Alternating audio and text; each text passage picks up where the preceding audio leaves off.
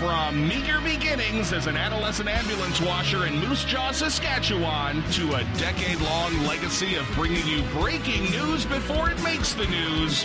Broadcasting live from the studios of Scared Monkeys Radio Network via C-band satellite W3-957, Access Communications Channel 7, and worldwide via digital streaming audio at scaredmonkeysradio.com. It's the Dana Pretzer Show.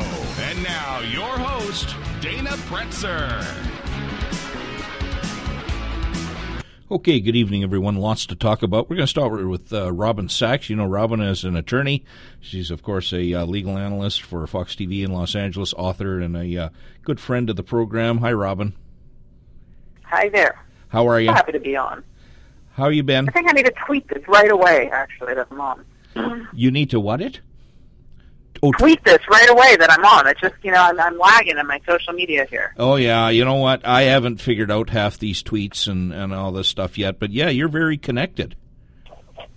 I'm trying to be. Anyway, I apologize. No need. Now, as we speak. No need to apologize. Listen, a few weeks back, the video of the young girl from British Columbia, Canada, surfaced on YouTube. We then find out that she had taken her own life. The whole bullying aspect came forward. You've done a lot of good work bringing the topic of bullying forward with your role of what you do now. Why does it take a tragedy like that to have bullying brought to the forefront? I don't know that it's kind of actually a complicated question that you're asking me, because I don't know that if it's really taken a tragedy like this to bring it to the forefront as much as it's taken social media and the internet to bring bullying to the forefront. I think that both the pro and con of the internet is, one, it's an environment that stimulates and encourages in some ways and makes bullying thrive, but it's also an environment that makes us more aware of bullying that actually has always occurred, makes us aware that it is occurring. You know the old saying, sticks and stones may break my bones and names will never hurt me, that kind of stuff. The old mentality, that old style of thinking, whether it's an educator, a judge, a lawyer, a cop, whoever, how far out of date is that thought now? I think that as a society, we are in constant evolution about the realities of social issues. I look at it very similarly to the issue of sexual assault. I mean, it was only 2 or 3 years ago where people still lived in denial of sexual assaults, but yet at the time we were saying we've come a long way. There's multidisciplinary teams. Kids aren't getting interviewed and re-interviewed. We're recognizing that there's a reason for delay, yada, yada, yada. But then all of a sudden you have the Sandusky case, and all of a sudden you say child sexual assault exists and think Sandusky, and everyone in a room nods their head and accepts child sexual assault in a way that they hadn't just a short period of time ago, but we still have been making progress. And so I think that's exactly what's been happening here. I think that people all know, kids have been known to, and not just kids, adults have been known to do very hurtful, mean things.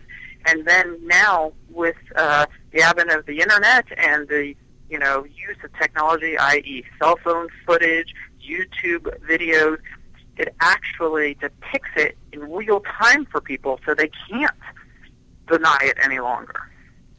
Robin Sachs is here. Check out our webpage at robinsachs.com. Consequences. You and I have done shows for years. We're both big into consequences. You do the crime, you do the time, but we don't hear a lot of, what's the word I'm looking for, consequences for those that do the bullying. The odd case pops up here or there. With this case in British Columbia, there's some talk of arrests being made. What about that? Well, that's one of the issues that I think is really where we lag. We recognize that the illness is here. We recognize that that this is something that actually happens all the time, but yet the investigation, the consequences have yet to catch up. I can't tell you how often we cover the issue of bullying on the news at Fox 11 in Los Angeles. We discuss it, we portray the cases, and then following that, I'll get 2, 3, 4, 5 specific examples, and then the next thing followed by the specific examples are but the school didn't do anything, Yeah. but the police aren't doing anything, but no, the people who actually have the ability to do something are not. Education is so important, and again, I bring back the old adage, the sticks and stones adage. How do we educate those right from government down to the parents? Well, I think that, first of all, we have to change the paradigm. I think the first thing is that, we need to stop saying sticks and stones, because I think sticks and stones words really do hurt. Sure. Things people say really hurt. Things that people do really hurt, and we're seeing it happen all the time. So I think, first of all, parents need to recognize that they have a role in bullying, too. It's not just a school issue. It's not just a kid issue. Kids learn what they are taught at home. They model the behavior that they're taught at home. So if you have a parent who yells and screams at their kid, that's essentially bullying their kid, and they're seeing bullying behavior. I think also parents need to stand up for their kids, and if we expect kids to stand up for themselves, we can't expect them to do it if their parents won't stand up for not only their own self, but also stands up for the kids, and empower them and say, I believe you, and I'm going to do something, and not just doing something and saying something once, but doing something and saying something until something is done about it. And I think that, a lot of people, have different philosophies. The only way to stand up to a bully is to fight back. No, that's not the only way to handle it. I think that's what people have been trained to think. But the fact of the matter is that we have to utilize different conflict management, meaning parents do need to get involved and force schools and police and people to take a stand. There's all kinds of legislation that mandates it. We need to, as parents, force them to use it. Robin Sachs is here. And this is virtually impossible, so don't get after me for asking the question. But social media, the Facebook pages, the YouTube accounts, etc., should they be monitored more? Can we save the next young girl or young guy that does the cue card type of video saying, I need help, please help me, or is that virtually impossible? Yeah, I think one of the things that we have as an advantage, so often we blame technology as being the problem, but we have such an advantage with social media and Facebook and all those types of resources to know more about our kids than our parents ever did. For me, if my parents wanted to know what I was thinking or who I was mad at, they would have to, either overhear a conversation that I had locked in my bathroom, read the bottom of my shoe that I scribbled on, look at my trapeze, Trapper Keeper notebook and see if they find some clues. Kids update their status in real time. Parents have an opportunity to see who are they connecting, how they are, what they're saying in terms of when they utilize social media as an outlet. And kids are so narcissistic and so self-centered that they leave all the crumbs there for us. And parents should be saying, hooray for technology, for us to get insight into our kids' brains and minds in a way that no other generation has ever been able to do. Robin Sachs is here. Before I let you go, your thoughts on the Jessica Ridgeway case and the arrest of Austin Reed Sigg. You look at that case, it's a tragedy. It's a tragedy in every which way. The fact that there's even an issue or question that I hear the pundits out there discussing, treating him as a juvenile. He's 17 years old, committed a heinous crime where there's an abundance of evidence, and prosecutors just announced today that there's not only DNA evidence, but there's confession. He's getting a break by being a juvenile, and that it's not something that he will have to face capital punishment or death penalty for. So, the benefit is there, but 17 years old is not even close in scenarios of determining adult versus juvenile. It's a close call when you're looking at 14, 13, 12. I can understand there being a philosophical and ethical debate, but when you're talking 17 years old and has heinous as it, game on. Absolutely, and we'll be following that case up more during the program this evening. Just while I have you, just an email came in. Our friend Susan Murphy Milano is very ill, and it looks like she may not survive the evening. Your thoughts on Susan? Oh, God, Susan, that just breaks my heart to even hear what she's been going through. I mean, I had there's many people in the cyber world that you never really meet in real life. Yeah. You, for example, I mean, you're a friend who I've never met. I have met Susan, and I haven't just met Susan once. I've met her a couple of times, and she's every bit of amazing as anyone who knows her online is. And she's a fighter, and to see her in any kind of pain breaks my heart. And I just wish her many prayers and blessings and love. Yeah, absolutely. It's a heartbreaker for sure. What's up with Robin? What are you working on at Fox 11?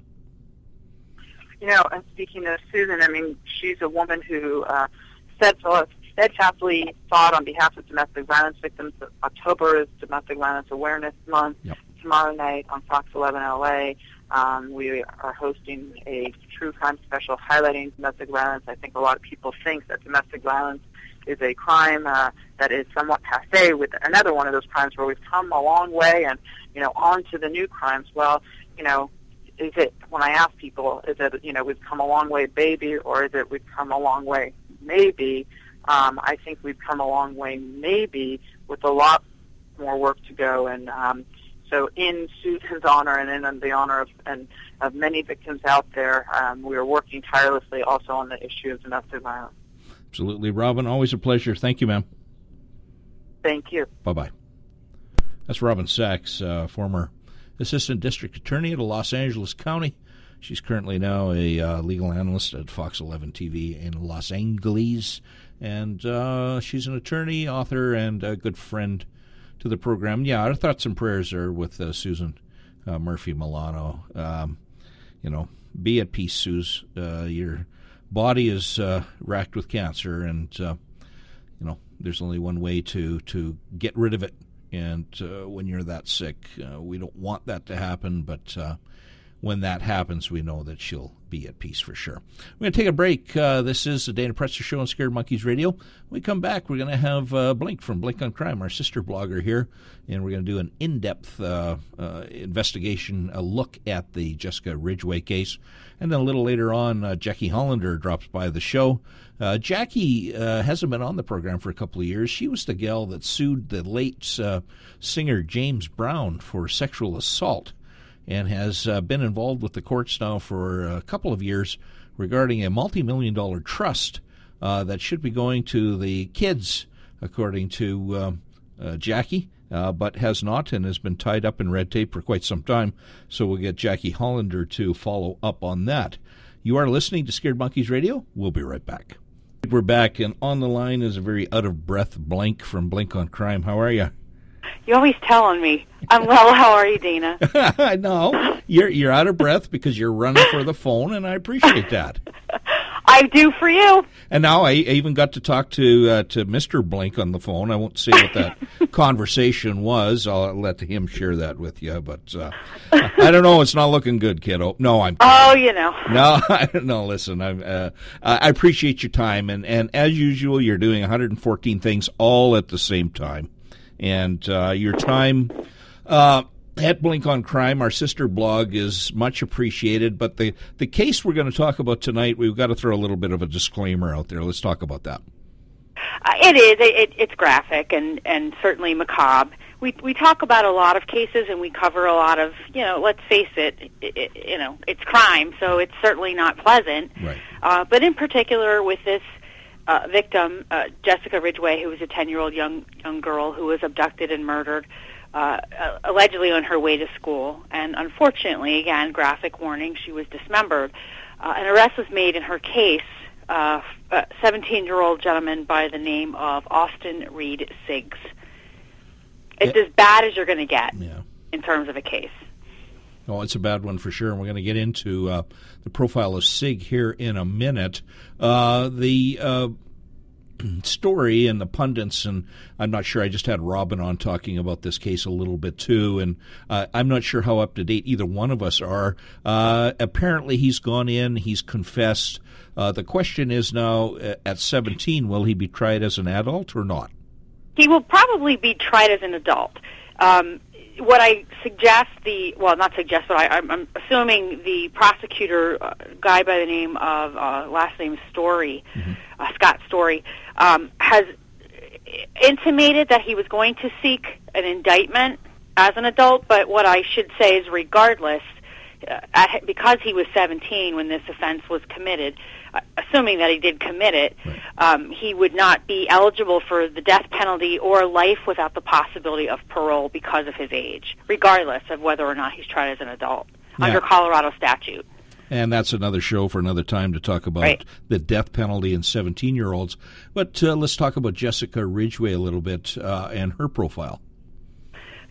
We don't know, when you talk about her profile, you're referring to her victimology, of course, which is the second most critical piece. And unfortunately, there is not a lot that we know or that I know outside of public information. So a lot of assumptions really have to be made.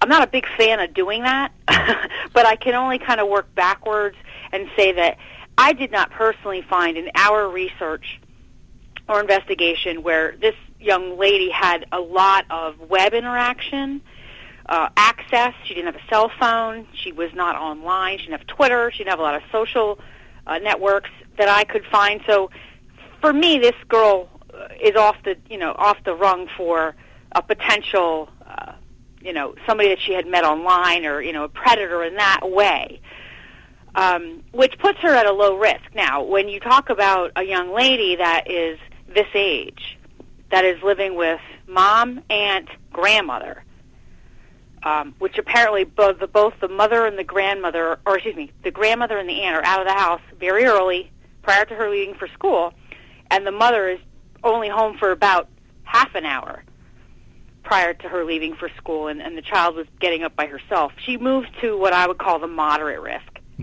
category. Plus, there is no father present in the home, which is not a slight to, the millions of women that are single parents. But from a predatory perspective, sometimes, and I don't know necessarily if that's the case in Jessica's, but it can be a marker for what a predator looks for. Somebody that he's going to relate to a sense of that child that does not have a father figure. And there'll be more coming out on this, I'm sure, as time goes on.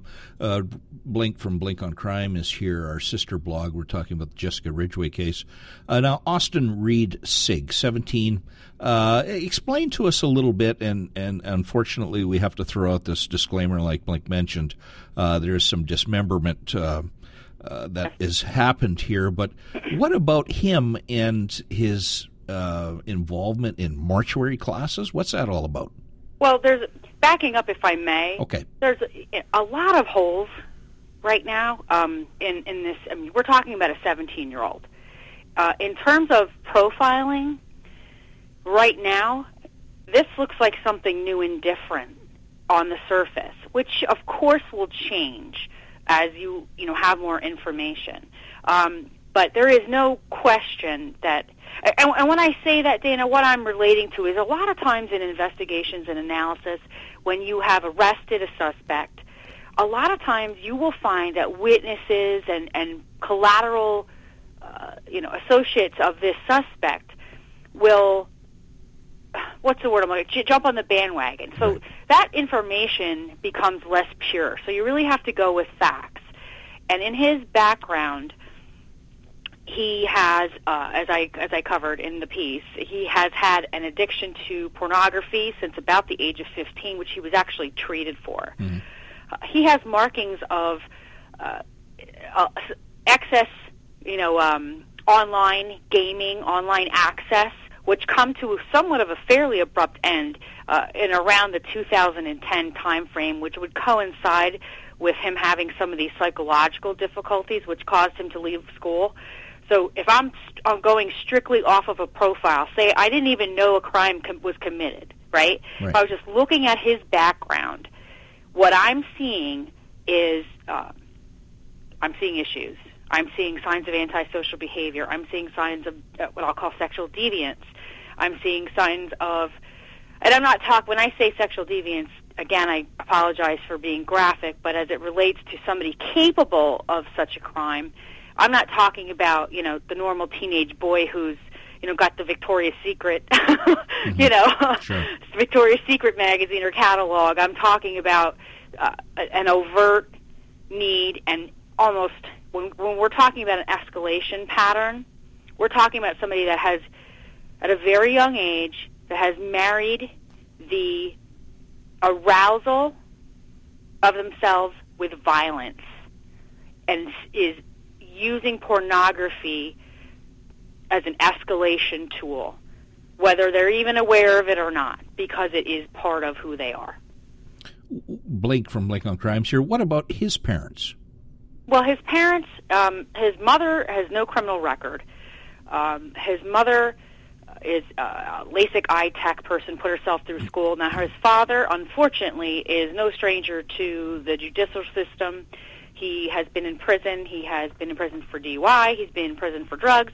However, he's been in federal prison for identity theft and mortgage fraud. Mm-hmm. However, he has somehow figured out how to still have quite a fanciful lifestyle, lives in a very large estate, owns a kart racing team, all of which he pulled off of the web yesterday afternoon as I was saving it feverishly, because that tends to happen in cases like this. Sure. I believe he lives in Parker, Colorado, and I believe he's got a couple domestic violence. So he's got assault in his background, assault against women, which when we're looking at a profile and we see somebody's influences, I believe he was gone from the home by the time Austin was 6, but I don't know what level of interaction he's had since then, as it relates to examples Austin might have been exposed to. Mm-hmm. Let's say if your child at 15 years old has a serious porn addiction to the point it's causing him to be removed from school, go to an alternative school, and be treated, and that's because I don't have access to his juvenile file. It's sealed. So I don't know that he wasn't arrested. You know what I mean? I don't know if there's other crimes that have led up to the need, whether his seeking treatment was court-ordered. But the point I want to make is he's accessing it somewhere.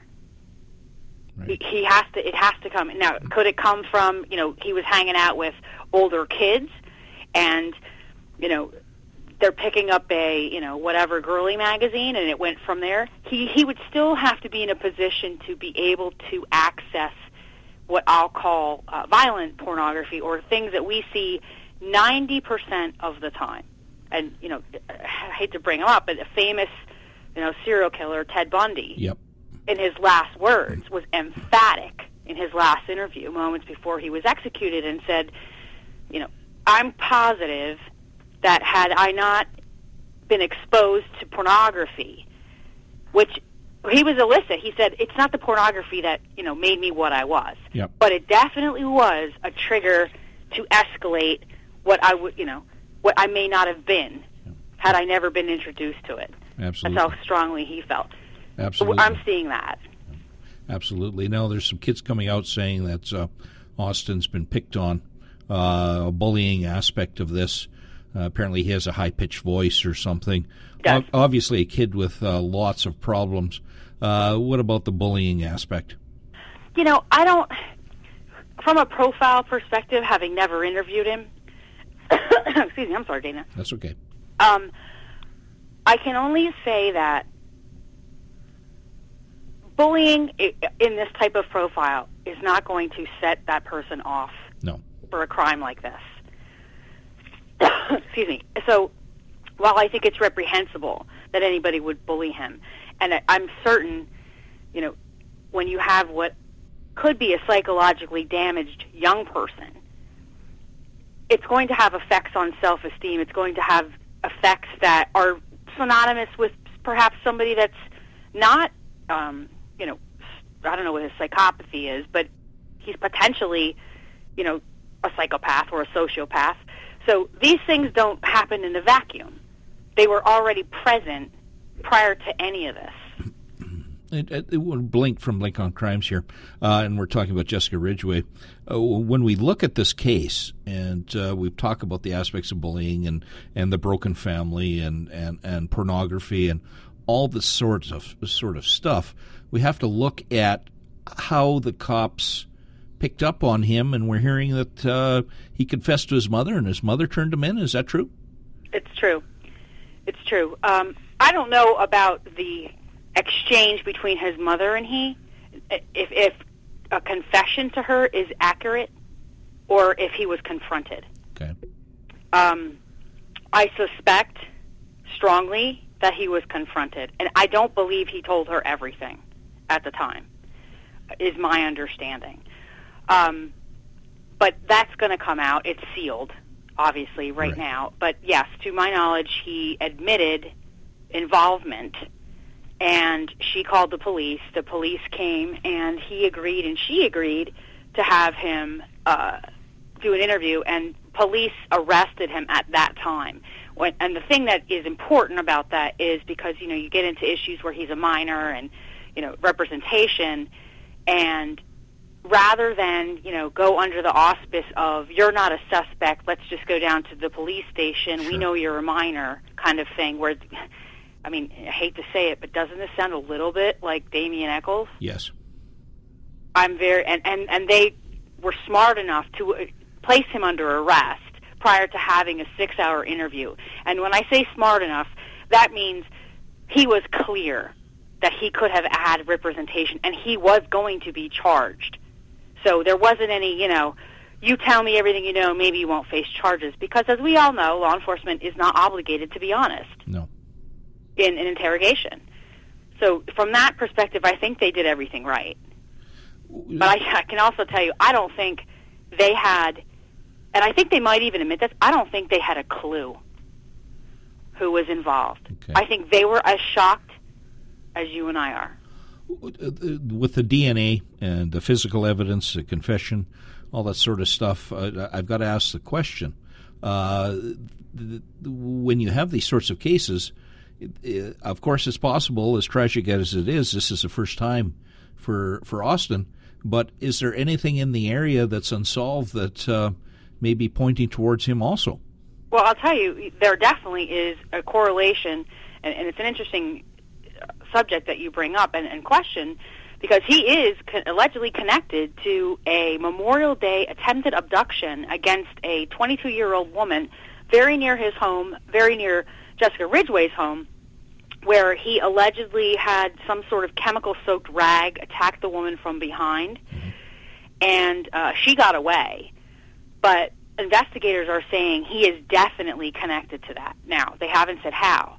And when you refer to DNA, and by the way, I'm sorry, he is being charged with that. He is being charged with attempted kidnapping and attempted murder in that Memorial Day. So I think that attack is probably worse than we originally thought, because I don't see how they would be coming out with charges unless he was directly linked to it through some sort of forensic tie. But I will tell you, the only thing this morning in his first appearance that Scott Story brought up was that there was DNA linked to the backpack of Jessica's. That floored me. Mm-hmm. That's not a lot of evidence. No. That's not, I guess you can say and you can have the argument, well, he confessed. Part of her remains were found in his home, which he led police to. He confessed, part of the remains were found, and there is DNA linking him to her book bag, her backpack. But I certainly hope that there's much more forensic evidence in a case that involves the abduction and murder and brutal mutilation of a child, because he's not being charged, again, I apologize for being graphic, but the reality is they're not saying he's being charged with either any sexual offense or abuse of a corpse, which is a felony under Colorado law. My concern is that we, know the whole story because everything is sealed. They sealed the warrants. Before they had a suspect, Dana. So you can't tell me it has anything to do with the fact that he's a minor, because it doesn't. They were already sealed. What that tells me is this crime is every bit as gruesome as we think it is. And if that's true, then his story does not jibe. And they do not have a crime scene that I'm aware of that has determined where this child was dismembered. They know it's not in the house. They knew that early. Field testing would tell you that in a minute, as you know. Right. I don't have to be ultra graphic to say that, alternative light sources, hemoglobin tests, these are field test kits that the FBI, there's just no way they're not going to detect the possibility, and they didn't. So now you have a remains site out at Patridge Park where her torso was found, partially in a bag. You have some body parts at his home, but you are missing a crime scene. And you're missing some remains. Yeah. When I hear that, and I hear he's 17, and I hear what he says happened, it's incongruent to me. Now, does it mean that there was definitely an accomplice or somebody else was involved? Yeah. Not necessarily. It doesn't. But right now, as it is presented, it's incongruent with his profile. It's incongruent with the evidence. I would not be surprised to hear there is another arrest in this case. Yep. I was just about to ask that. What about somebody else being involved? Blink from Blink on Crime is here, and we're talking about the Jessica Ridgeway case. Again, there's some confusion, and just talk to us a little bit about his involvement with mortuary training. He first he actually won a CSI award in forensics in March of 2012 in the Warden Tech, which is a alternative high school. It's unclear why, but between Stanley Lake High School and Warren Tech, even though he's winning awards in CSI, he did not receive a high school diploma from either. He went back and got his GED and enrolled in Arapahoe County Community College, where he was taking his prerequisite courses, allegedly to be put into the mortuary science program. What I will tell you is he can do that, but when he would be up for consideration for the mortuary science program, he would have to undergo a background test. And if he has the type of psychological issues that would be found in someone that has, porn addiction or other things that we're not clear on at this point, he would not be admitted into that program. I have to think with somebody with this level of IQ would be somewhat aware of that. Do we look at this case as and you hate to compare to the dopey television shows and stuff that are on there, but we can all think of the cases where somebody does something and, the BTK killer, for example, here's what I did, here's my trophy piece, come and talk to me. Is this a kid that maybe took his CSI too far and is wanting the cops now to get him to help them? Well, that is such an excellent point, because one of the things that bothers me about this case, with limited exception, is that some of the best profilers I know, I associate with, I work alongside, had a lot to say when she went missing. Yeah. Okay? And we're very succinct. It's this, it's that, it's the other thing. I can tell you from, I spent a summer studying profiles relative to this guy, the worst of the worst. What I came up with was not a 17-year-old by any stretch. As a matter of fact, it's anti-profile, if you will. Once he was arrested, you could hear a pin drop. And if the best of the best are not clear and are not really feeling warm and fuzzy that this is both shoes have dropped, that gives me pause. So when I heard that Sigg told an officer, or a detective rather, that he was asked the question, kind of why did you do it, or did you enjoy killing her? The standard kind of investigative questions you ask somebody that's confessing. Right. And he said, no, I didn't. It wasn't what I thought it would be. Well, I can tell you what concerns me is that's a textbook answer. Yeah. And I don't like textbook answers from a 17-year-old that was involved in this. I mean, that guy is very likely should be undergoing, if not, a psychopathy, checklist. Yeah. And this is screaming mental defense to me.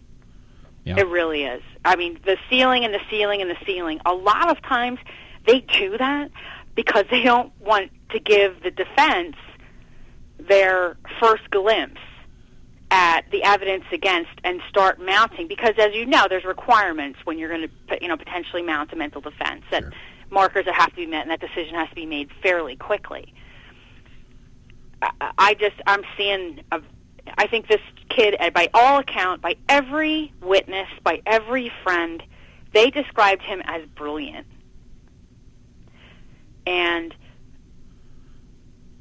then there's young girls that are being interviewed by his home. He's playing capture the flag as a 17-year-old with a bunch of, similarly aged girls to Jessica, if not maybe a couple years older, but let's say in that, what I'll call the pre-tween age group. This young guy in that environment, porn addiction, antisocial behavior, but then an extreme, I want to say faith-based regimen. I hate to use the word, he's very religious, because that can be offensive. It doesn't have to be an offensive thing. Lots of people are very faith-based. But when you have somebody that's got this guy's psychological issues, and they are using something like that either in the correct way or in an adverse way, as you know, we've seen it, and you get sort of a radical, people will look for ways to drive their behavior. And if he locked onto a belief structure that was going to forward his fantasy, and that's what this all is in somebody that's got his illnesses. This is all just a big fantasy continuum. Yeah.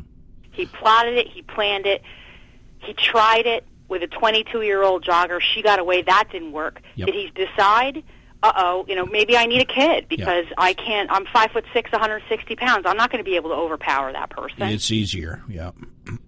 And that should that is a different animal. That's somebody that isn't necessarily have a sexual proclivity necessarily to a child, as opposed to, anybody. He just wants to kill. Yeah, for sure. Blink from Blink on Crimes here. One thing we can say for sure is the cops can't put a nice bow on this package yet. There's a lot more to learn. And for you listeners, if you want to learn more about Jessica Ridgeway cases and many other high-profile crimes, go to blinkoncrime.com, because Blink covers them from stem to stern, that's for sure. I'm going to give you the last word, ma'am. I want everybody to be vigilant and to continue to be vigilant. I'm not at all comfortable. I think it's better to be safe than sorry. I don't think, I think, in addition, people need to learn from this. Yeah. A 10-year-old child, and I don't fault her parents per se. I don't. Certainly no parent lets his child walk to or from school thinking, I guess there's a chance they'll be, brutally mutilated. Of course not. But I really think parents need to be much more vigilant. When you talk about this case, you talk about the case 40 minutes from me, Autumn Pasquale, who was murdered by her neighbor because she had entirely too much, access on Twitter and, smartphone, and gone for 7 hours. People need to realize this can happen to them. Yeah. It is not just it happens 3,000 miles away. It could happen to anybody's child, and you need to be vigilant. Yeah. You need to not take chances. You need to ensure their safety. If you can't afford, if you're in a situation where you can't drive them back and forth or take the bus, then create a buddy system.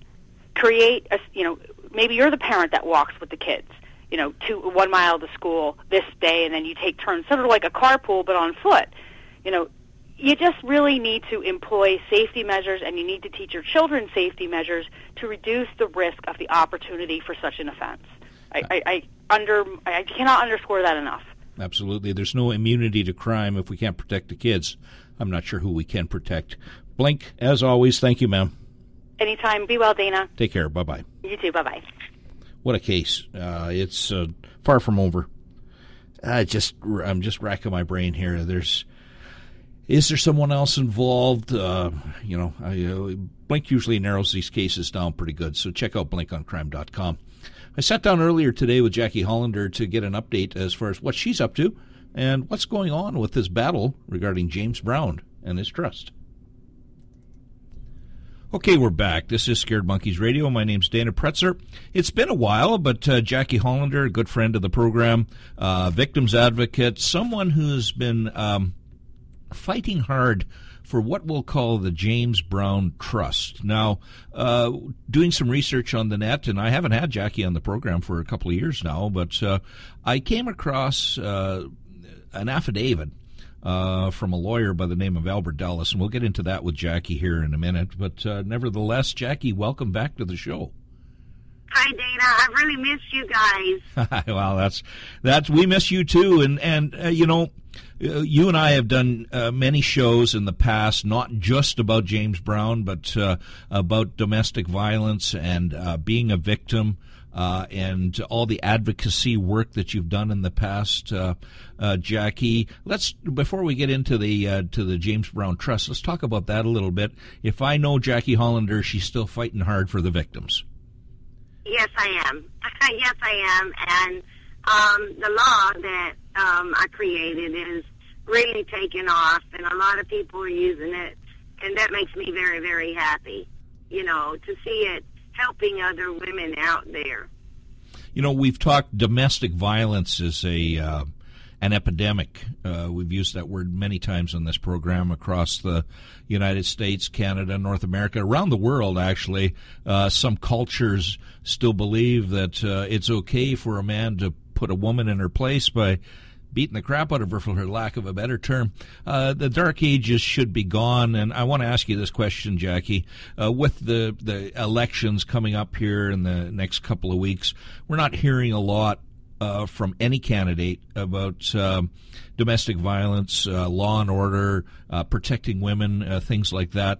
Your thoughts on the election and what these candidates should be saying about saving women? You know, it's real strange. Women are always taboo when it comes to elections. Yeah. They should be the foremost because we are the ones that are out there supporting our candidates. You know, Dana, I've always been one to lay the cards out on the table.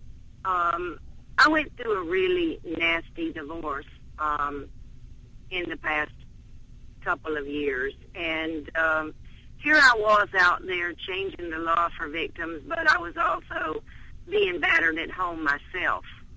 And of all people, it shouldn't have been me. You know what I'm saying? Sure. Yep. And I think these candidates need to really get out and talk to the women and go to some of these shelters where the women are beaten and really get out there and speak about it. And I think there is a lot more laws that need to be changed. I think men should automatically, if they hit a woman, serve many years. Yeah. I mean, I think that will straighten it up. I don't think it should be a first offense.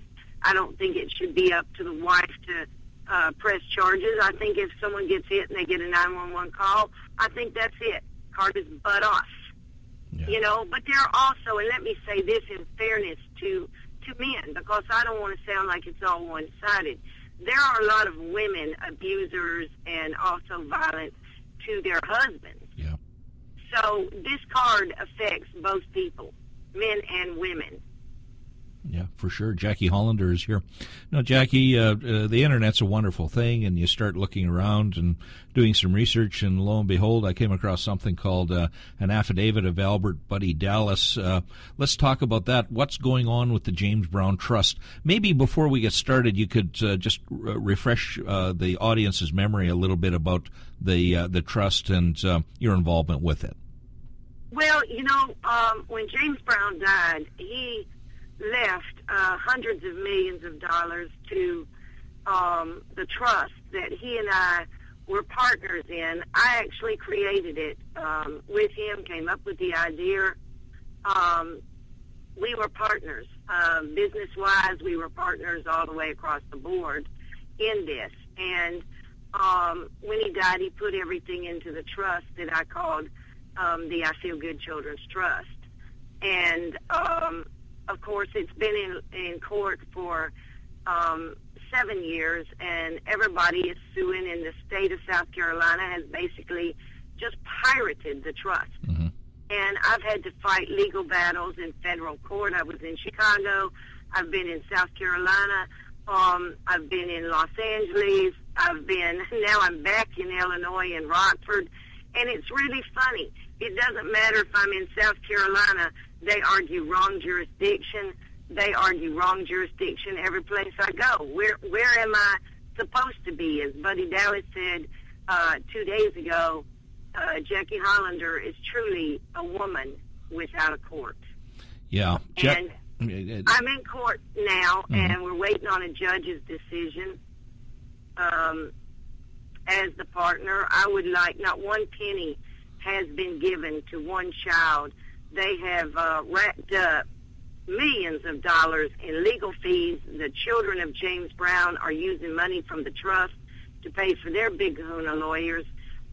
Everybody else, even the man that's supposed to be protecting the trust, has hired the largest law firm there is, and he's using money from the trust to pay for his lawyers. I'm the only one out there having to pay for my lawyer. And one would ask, Jackie, and I think it's a fair question, and I know what your answer is going to be, but I'm going to ask the question anyway. Why, for all of these years, have you been fighting so hard? You know, Dana, I think there is some kind of media stigma against me. I think what happens is, if you look back through the years, I've always been very outspoken, but no media has ever really sat down with me. I've been on your show and maybe a couple of talk shows, but I've never been on national television. I'll always be the girl that sued James Brown for rape. Right. And now they're looking at me as, well, she sued him for rape. This gold digger is now going after all the hundreds of millions of dollars. Well, no, I created this trust, and my money is in this trust, and my music is in this trust. And this trust is not for Jackie Hollander. This trust is for the poor and needy. And, you know, I feel like I should be a part of what I am. And I think James Brown is, the media is taboo when it comes to James Brown. It's a very, very hush-hush thing. You know, his daughter was recently arrested for stealing a van from a church. I mean, I've been going through, she ran a human being over, put them in the hospital, but really you don't see that on national news. You see it in local news. Mm-hmm. When we talk about Albert Buddy Dallas, who is he? Well, Buddy is James Brown's lawyer of 27 years, and I knew him. I knew him prior to the rape. He stood up against me in the rape. Of course, years when I was young, to me it was Buddy turning against me, and of course I was scared to death of Buddy Dallas. And the world doesn't know that a couple of years ago I did meet with Buddy Dallas. I was scared to death, and Buddy turned into a meeting of him explaining to me that he had a job to do as a lawyer for James Brown, and that was to protect his image. Did he know that James Brown raped me? He admits now that James Brown did admit that he did rape me. Mm-hmm. And he told me that in the very end, James Brown suffered deeply for what he had done to me. He told his accountant, Mr. Brown did, that he did rape me. He did not deny it. And of course, Mr. Dallas was a part of me and Mr. Brown as a lawyer building this thing. He was very instrumental in it with us when we worked with the charities, when we granted wishes for children. He was a lawyer. He was right there. He was at press conferences when James Brown and I stepped out in front of the press and talked about the I Feel Good Children's Trust Fund. So, yes, he has given probably one of the most damaging affidavits ever when he recently sat down and said, this is it. I'm going to let the truth fly, and it's going to be there in the federal courts, and it is. I'm reading the affidavit, or I have the affidavit right in front of me. I've read it, and I'm curious, Jackie, what the reaction has been from the other side since this has come out. Well, I was told that the Attorney General asked my lawyer, or what I had over Buddy Dallas to get him to write such an affidavit. Oh, jeez. I really don't have anything on him because he fought me tooth and nail in the press. I'm sure everybody knows, called me crazy and said I was lunatic and everything else through those years. But when I sat down with Buddy, it was like once he looked at me and said I had a job to do, I did my job. That was to protect his image. And he said, I wished I could go back in time. I wish I could make things better for you. You know, and it was a big weeping thing between me and Buddy Dallas. You're the first that really knows that we're together. Mm-hmm. Everybody still thinks we're mortal enemies, but Buddy has been right there by my side through this, and will probably support me all the way to the Supreme Court. I think you're probably unaware that there have been some people killed in this, and Buddy Dallas almost lost his life last November. When you talk about this case, and we've done that for a number of years, and you just mentioned, Jackie, that if necessary, this will be taken right to the United States Supreme Court. I'm assuming then that as far as the fight goes, you're not going to give up, but there's been a lot of, I'll use the word intimidation towards you. Is there a time? Is there a time when you're going to say enough is enough, or no way, you're going to just keep fighting? Well, no. 2 or 3 people are dead. Buddy Dallas was run off the road and by a lumber truck, and he broke his neck. He broke his ribs. He was airlifted. He'll never be the same again. He had a head injury. I mean, it's been a long battle. I mean, he almost died, and some of the other trustees, one of their sons was blown away last year at his door, and then his wife got in a car to go check on the son, and they found her car run off in the road into a tree, and she was dead. And I've had a lot of threats on me. I've had some close calls. The police have been to me a few times. It's been very, very scary. But I think if you read that affidavit, clearly, who would you say is the partner and creator of the trust? Well, that's you. That's it's pretty obvious when you sit down, and I think there are, let's see here, there are 20 points to the affidavit, and it's very clear as far as who's involved. But it's amazing. People can argue, the sky is green instead of the sky is blue, and tie it up in court for many, many years. And it's a shame, because those that are supposed to benefit from the trust, that's the needy, the kids out there, are the ones that are suffering right now. Jackie, I'm going to give you the last word. What's next in this whole process? Well, it's all backed up by 17 crates of evidence. A lot of the evidence with video footage of James Brown speaking himself personally is now sitting in the federal courts. I've been very blessed. One of your friends contacted me and spoke to me the other day, and I hope to actually go out nationally, publicly, and speak. Courts should never involve themselves in the lives of the poor and needy. Right. When you've got hundreds of millions of dollars, if I was a judge in the economy the way it is, I would say enough of this.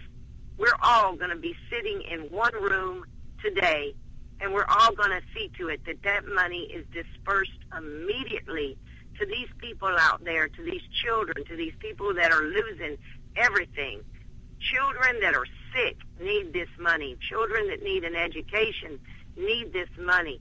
This money will be generating massive amounts of incomes for years to come, and we could make the world a lot better. And no, I have no intention of stopping unless the bullet goes through me, and then I hope I have a successor that will stand in my shoes and fight. Well, you keep up the good fight, Jackie. Jackie Hollander on the James Brown Trust. This is Scared Monkeys Radio. Jackie, just stay on the line if you would, please. We'll be right back. Okay, that's it. I hope you enjoyed tonight's show. We'll see you again real soon here on Scared Monkeys Radio. You've been listening to the Dana Pretzer Show on Scared Monkeys Radio. We invite you to discuss tonight's program with other listeners by joining us at scaredmonkeysradio.com, where you'll find program archives, links to tonight's guests' websites, and further information regarding tonight's topics. Scared Monkeys Radio is a production of scaredmonkeys.com. Thanks for listening.